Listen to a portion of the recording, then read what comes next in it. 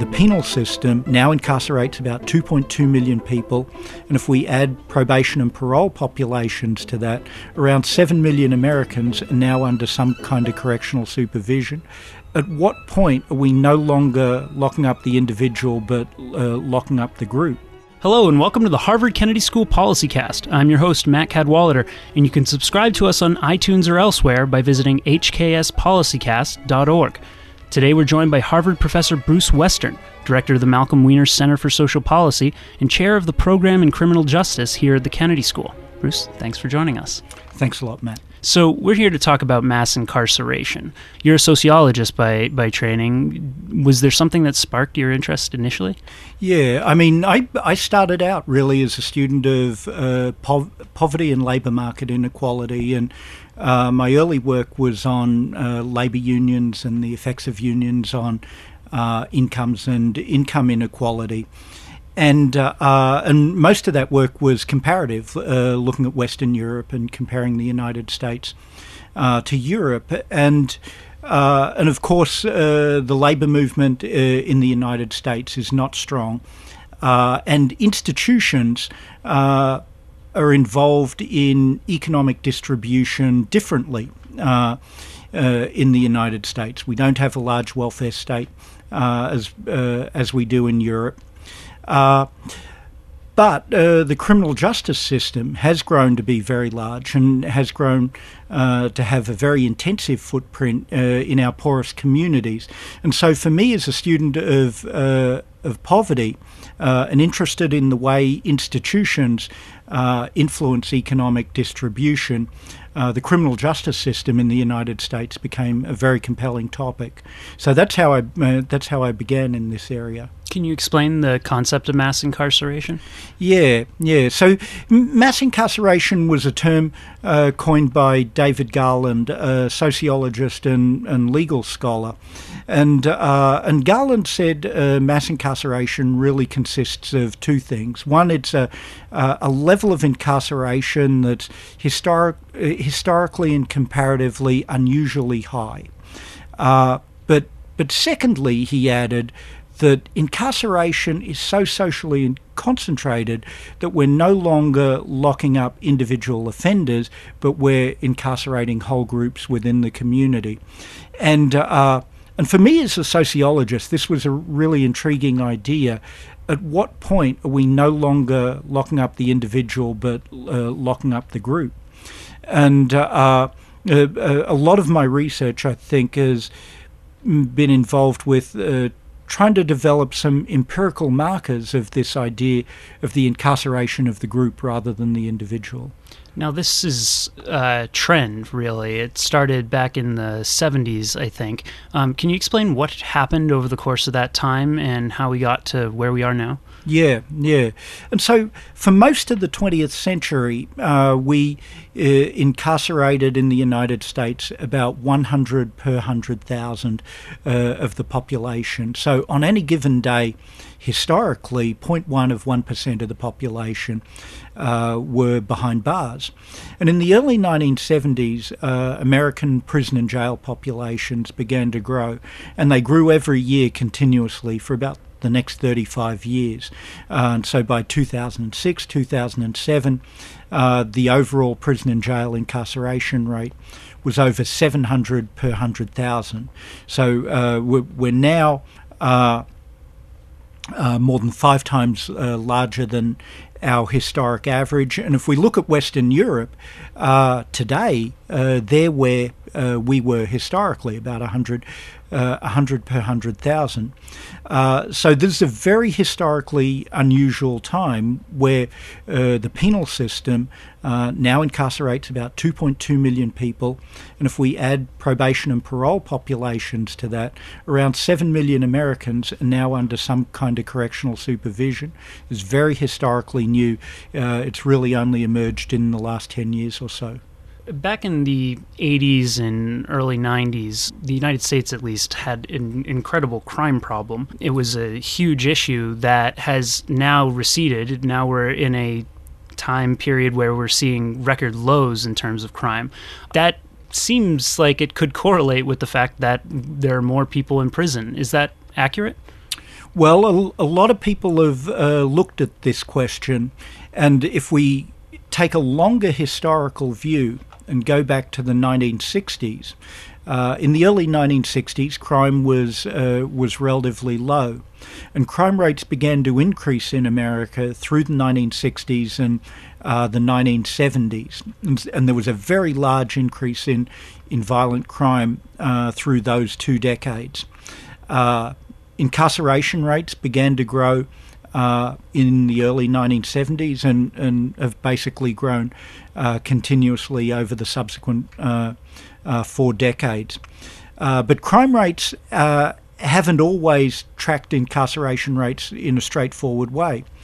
In the early decades, crime and incarceration were increasing. Crime was fluctuating around a high level through the 1980s, but incarceration continued to increase. And then crime rates began to fall and have fallen for 2 decades, as you suggested, through the 90s and 2000s. But incarceration rates continued to increase. So there isn't really a stable relationship between crime and incarceration if we take a long historical view over a period of 4 or 5 decades. I think crime is important because it changed the policy context, and crime became very salient as a social problem through the 1960s and 1970s, and that was the context in which much harsher sentencing policy was introduced, and ultimately it was policy change that drove the increase in crime. Mm-hmm. There's a lot more to say too about the effects of rising incarceration on rates of crime, and it appears, if we were to only look at the period from the 1990s, that rising incarceration is associated with declining crime. But if we take this longer view, we can see that that's an unstable relationship, and the evidence for the crime-reducing effect of incarceration is highly uncertain, and most research estimates the effect of incarceration on crime to be quite small. So what was this increase in incarceration a response to? Was it specifically crime rates, or were there kind of bigger things involved? That was certainly a piece of it. Crime rates was certainly a piece of it, but there were at least 2 other things going on. One was there was a real and quite profound change in American politics, and I think tough-on-crime policy can probably be traced at least as far back to the early 1960s, and crime is beginning to rise in that period, and crime has becoming salient as a social problem, and so crime is rising to the top of the political agenda. The 60s, of course, at the same time are a politically turbulent decade. The civil rights movement ushers in passage of the Civil Rights Act, and we see the promise of full African American citizenship for the first time, and there's a racially charged backlash to that political development. And talk about crime in politics also becomes very racially charged. And on the conservative side of politics, I think there's a very deliberate effort to be tough on crime, partly to capitalise on anxieties among white voters about this very rapid change in American race relations, but also partly in response to a real rise in crime. And so the tough on crime movement begins on the conservative side of politics, and then we get to see a lot of sentencing reform over the 80s and 90s that push sentences in a tougher direction. Now, at the same time this whole political story is happening, there are some really deep changes in the social structure of American cities, and urban deindustrialization is creating really severe employment problems, particularly among prime age unskilled men without any college education. And historically, they had gotten manufacturing sector jobs, but those jobs were disappearing from American cities. And so low-skill men, and particularly low-skill men of colour, began to face really severe unemployment problems. And it was ultimately these men that came to fill the prisons and jails in subsequent decades. The NAACP had a statistic that of the 2.2 million incarcerated right now that you mentioned, nearly 1 million of them are black men. That seems outrageous. Yeah, there's an enormous racial disparity in incarceration. African Americans are about 6 or 7 times more likely to go to prison than whites. Latinos are about twice as likely to go to prison than whites. And if we look at the bottom of the education distribution, we see incredibly high rates of incarceration among African American men with very low levels of schooling.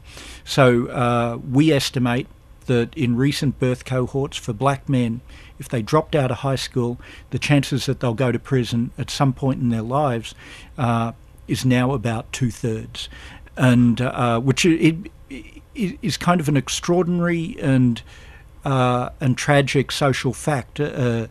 I think, and for me, this is where the problem of mass incarceration gains its moral urgency. How do you reverse the effects of 30 years of increased prison populations? I mean, you mentioned 2.2 million incarcerated, but another, 5 million that are in the parole system? That's right, parole and probation. How do you walk back these policies that I can only imagine have had a tremendous impact on the various communities that they've hit? Yeah. I think there are two pieces to the answer to that question, and one is sentencing reform and the other is social policy reform.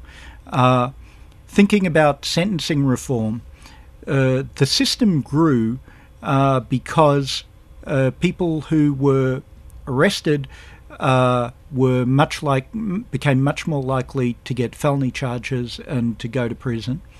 And once they got to prison, they began to serve much longer sentences than they had in the past. So reversing prison populations will partly involve developing alternatives to imprisonment as forms of sentencing. And I think so much of this happened in the area of drug sentencing. And the war on drugs was a huge driver of both racial disparity and the increase in incarceration. And so winding back drug sentences, eliminating mandatory minimum drug sentences will be an important step. And the other piece of it is winding back very long sentences. We have unusually long sentences in the United States. Right now, there are about 50,000 people serving life without parole sentences. In Europe, the number of people serving life without parole is 12. It's a sentence that's just unknown in the other advanced countries. And it's created a class of geriatric prisoners who pose no real risk to public safety. And so the other piece of sentencing reform is winding back those very long sentences. But then, if we're in a world now with significantly reduced incarceration rates, we've got a lot more prime-age men, many of whom are struggling with real problems of untreated addiction, untreated mental illness, many of whom have no serious record of employment. Somehow we're going to have to find other ways to manage the problems of those prime-age men who are overwhelmingly very poor in our poorest communities. And that's going to involve social policy reform. And the key measures there, I think, are going to be substance abuse treatment, housing, and employment. And I think... and all of this is a different way of thinking about policies for public safety. If we think that public safety is having people and communities that have order and predictability in daily life, do we want to enforce that order and predictability through incarceration, or do we want to develop it through the pro-social functions of family, a steady job, stable housing? And I think that's what the policy alternative ultimately looks like. As I understand it, if you were to take all of the nonviolent offenders, the people who are arrested for drugs, that kind of thing, out of the system, that would only create a small dent in the increase in incarceration over these years. What about that huge block of current prisoners who we call violent offenders? How does society deal with that group of people? Yeah, this is a key question, an important question, because there's been a lot of energy for sentencing reform and criminal justice reform over the last year or so, but so much of it has focused on the so-called non-violent offenders and people, for the most part, who were convicted of drug crimes. And but as you say, this will only reduce prison populations by a small amount if we are only confining the reform effort to drugs. And so we have to grasp the policy challenge of sentencing for violence, and more generally, violence as a social problem in poor communities. Overwhelmingly, our response to the problem of violence right now is punitive, and we now send people away for very long sentences who are convicted of violence. To meaningfully reduce incarceration rates and the community level damage that very high rates of incarceration can cause, we're going to have to reduce sentences for people convicted of violence. And I think, and that's a big challenge culturally, politically. I think we have a very retributive perspective on people who are convicted of violence. But as I look at people who are incarcerated for violence and the communities in which violence is a problem, this retributive perspective, in my view, is hard to justify. If we think about people coming out of prison, we've been conducting interviews over the last 3 or 4 years with a cohort of Massachusetts state prisoners returning to Boston. And what's striking to me from our interviews is how people coming out of prison, the degree to which people coming out of prison have been involved in violence in different ways over a lifetime.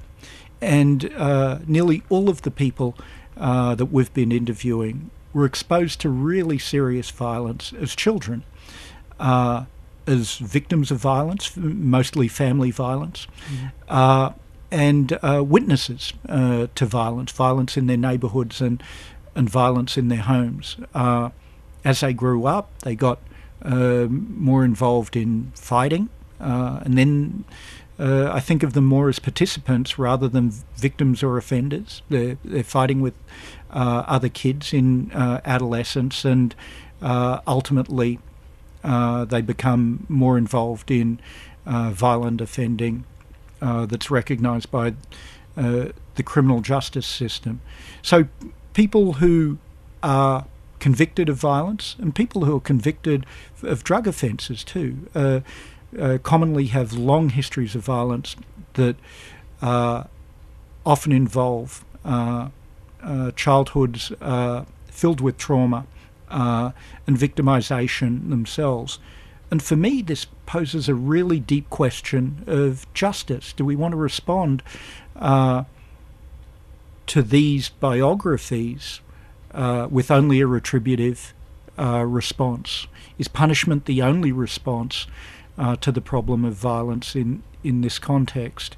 And so much of the violence that we see is closely linked to poverty, growing up in very poor families, in which problems of addiction and mental illness, chronic joblessness go largely untreated, creates chaotic home environments, creates disorderly neighbourhoods in which children become exposed to a lot of violence.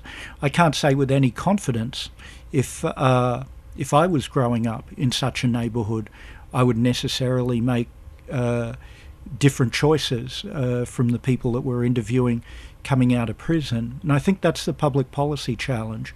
Can we think of other morally reasonable ways to respond to the problem of violence in social contexts that are as harsh and as brutal as those? Are there social, programs that have been shown to work to actually try and combat that cycle of violence? Yeah, there have been, and I think a lot of this work is preventive rather than restorative or remedial at the back end. And certainly there's work being done in policing that tries to prevent violence before it occurs, or heads it off before it really flares. I think there are a lot of community-based strategies too that don't involve the criminal justice system at all, that are oriented towards providing this thick kind of public safety in which people have order and predictability in daily life, and that's produced through the structure of things like stable jobs, stable families, good schools, a rich organisational life in local communities, and so on. This seems to be a problem that is nationwide. Is it something that has to be addressed at both the state level and the federal level? And how is this actually getting attacked? Yeah, I mean, so much of criminal justice policy is organised at state and local levels, but law enforcement are local organisations by and large, and our prison systems are state jurisdictions, and there's a lot of reform effort going on at both the state and local levels. I think, and on the side of correctional policy and sentencing policy, a lot of this is happening with drug policy and drug sentencing. I think we're still waiting for that brave governor to take the lead on sentencing for violence and really developing a comprehensive alternative approach to problems of violence. I think there is also massive scope for federal leadership on the issue. We saw this in the 1990s when the system was moving in a punitive direction. The 1994 Crime Bill provided enormous incentives to states for harsher punishment and prison construction. I think we need a new crime bill that capitalises on the energy that's developing for reversing mass incarceration. Well, Bruce Western is Harvard professor and Malcolm Weiner Center for Social Policy director. He's also the chair of the program in criminal justice. Thanks so much for being on PolicyCast today. Really appreciate it. Thanks, Matt. HKS PolicyCast is produced by Matt Cadwallader and Molly Lanzarota. Special thanks to those who help get us out there every week, including Catherine Serafin at Harvard, as well as Ellen Clegg and Lauren Colarusso at the Boston Globe. And to you for listening in. See you next week. You've been listening to the Harvard Kennedy School PolicyCast. You can subscribe to PolicyCast on iTunes, Stitcher, and elsewhere by visiting hkspolicycast.org. And let us know what you think on Twitter.